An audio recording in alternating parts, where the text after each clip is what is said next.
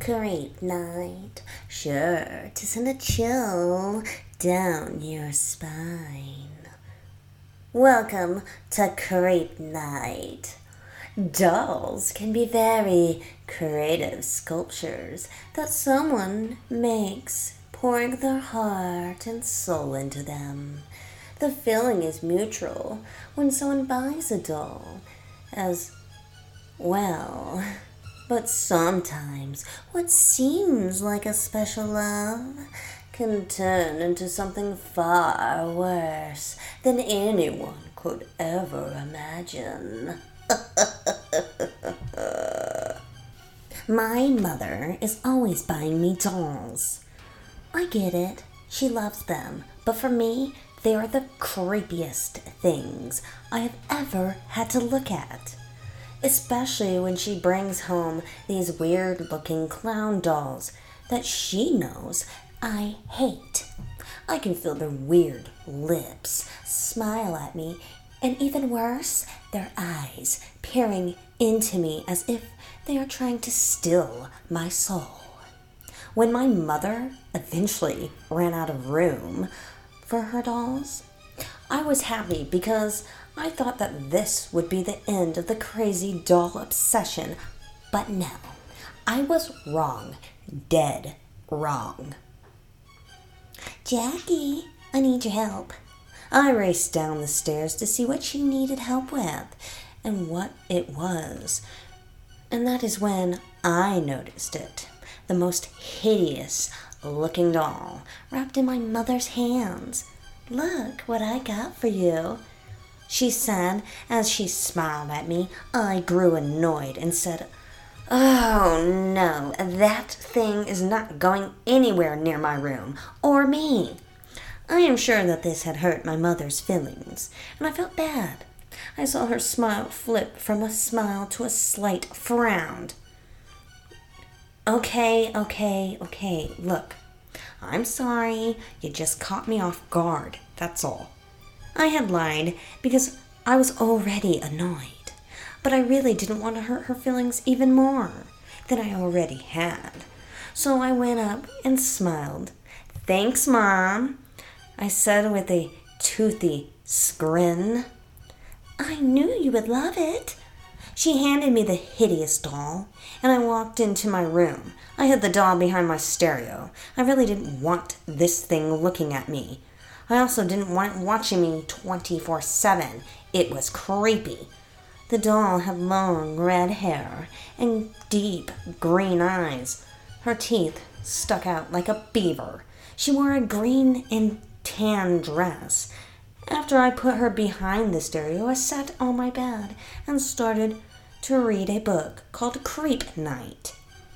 While I was reading, I could feel this very weird staticky feeling in my room. You know, that creepy vibe that you get when someone is watching you, but you're trying your best not to turn around and yell, "What can I help you with?" Yeah, that kind of feeling. I shrugged it off because I really wanted to see what happened to Jennifer, the shrinking girl, but that feeling kept stabbing in my gut. I looked up for what seemed like a second. At first, I thought my eyes were playing tricks on me, because at that moment, I thought I had seen the doll move. I rolled my eyes at myself and figured I was just getting tired and maybe I should go to bed. Later that night, I had a pretty bad dream about that damn doll. Its faded ivory skin began to crack, and it deformed into this demon-like creature. I could see its green eyes begin to glow at me. It had raised its arms at me, almost as if it was going to chase me. I woke up in a cold sweat. That was it, I said to myself. This doll has got to go. When I got up the next day, the doll was not in its spot. I could feel my stomach drop. And if you have ever had that kind of feeling, then you know something bad is about to happen. I looked all over the place for this doll. My eyes scanned the room, and I could feel my heart begin pounding loudly, and my breath began to hyperventilate. My eyes stopped on a small shelf where I kept my rock collection. The rocks had been spilled out onto the floor, and the doll had been sitting in their place. I rushed over to the doll and snatched her off of it and put her back behind the radio. I went to my mother right after. Mother, I do not think I can keep that doll anymore. Why? Because it is creepy, plus I think it moves. Oh, Jackie, don't be silly. Dolls do not move on their own. I'm being serious. My mother did not want to hear any more, so she shrugged me off and went back to whatever it was she was doing. Once again, I was stuck with this creepy ass doll, and I found it very hard to fall asleep at night, because at night I could have sworn she was staring down at me from behind that stereo. Later in the night, when I finally did fall asleep, I could hear this little chuckle. I looked up, but to find the doll standing above me, and this time I was not dreaming. She stepped closer to my face, and her beaver-like teeth were now pointing at me. You know, Jackie, you should be nicer to your dolls, she said to me in this weird squeaky voice. I tried to swat her away, but it was no use. Oh, come on, Jackie. All I want is to be your friend, she said as if to mock me. Get away from me, I shouted at her as I tried to swat away.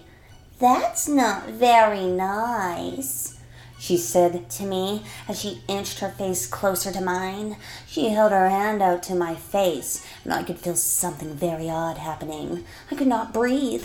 The breath seemed to have sucked out of me. All I wanted was a shelf on my own, but I think I want something else instead. You see, I'm sick of being a doll.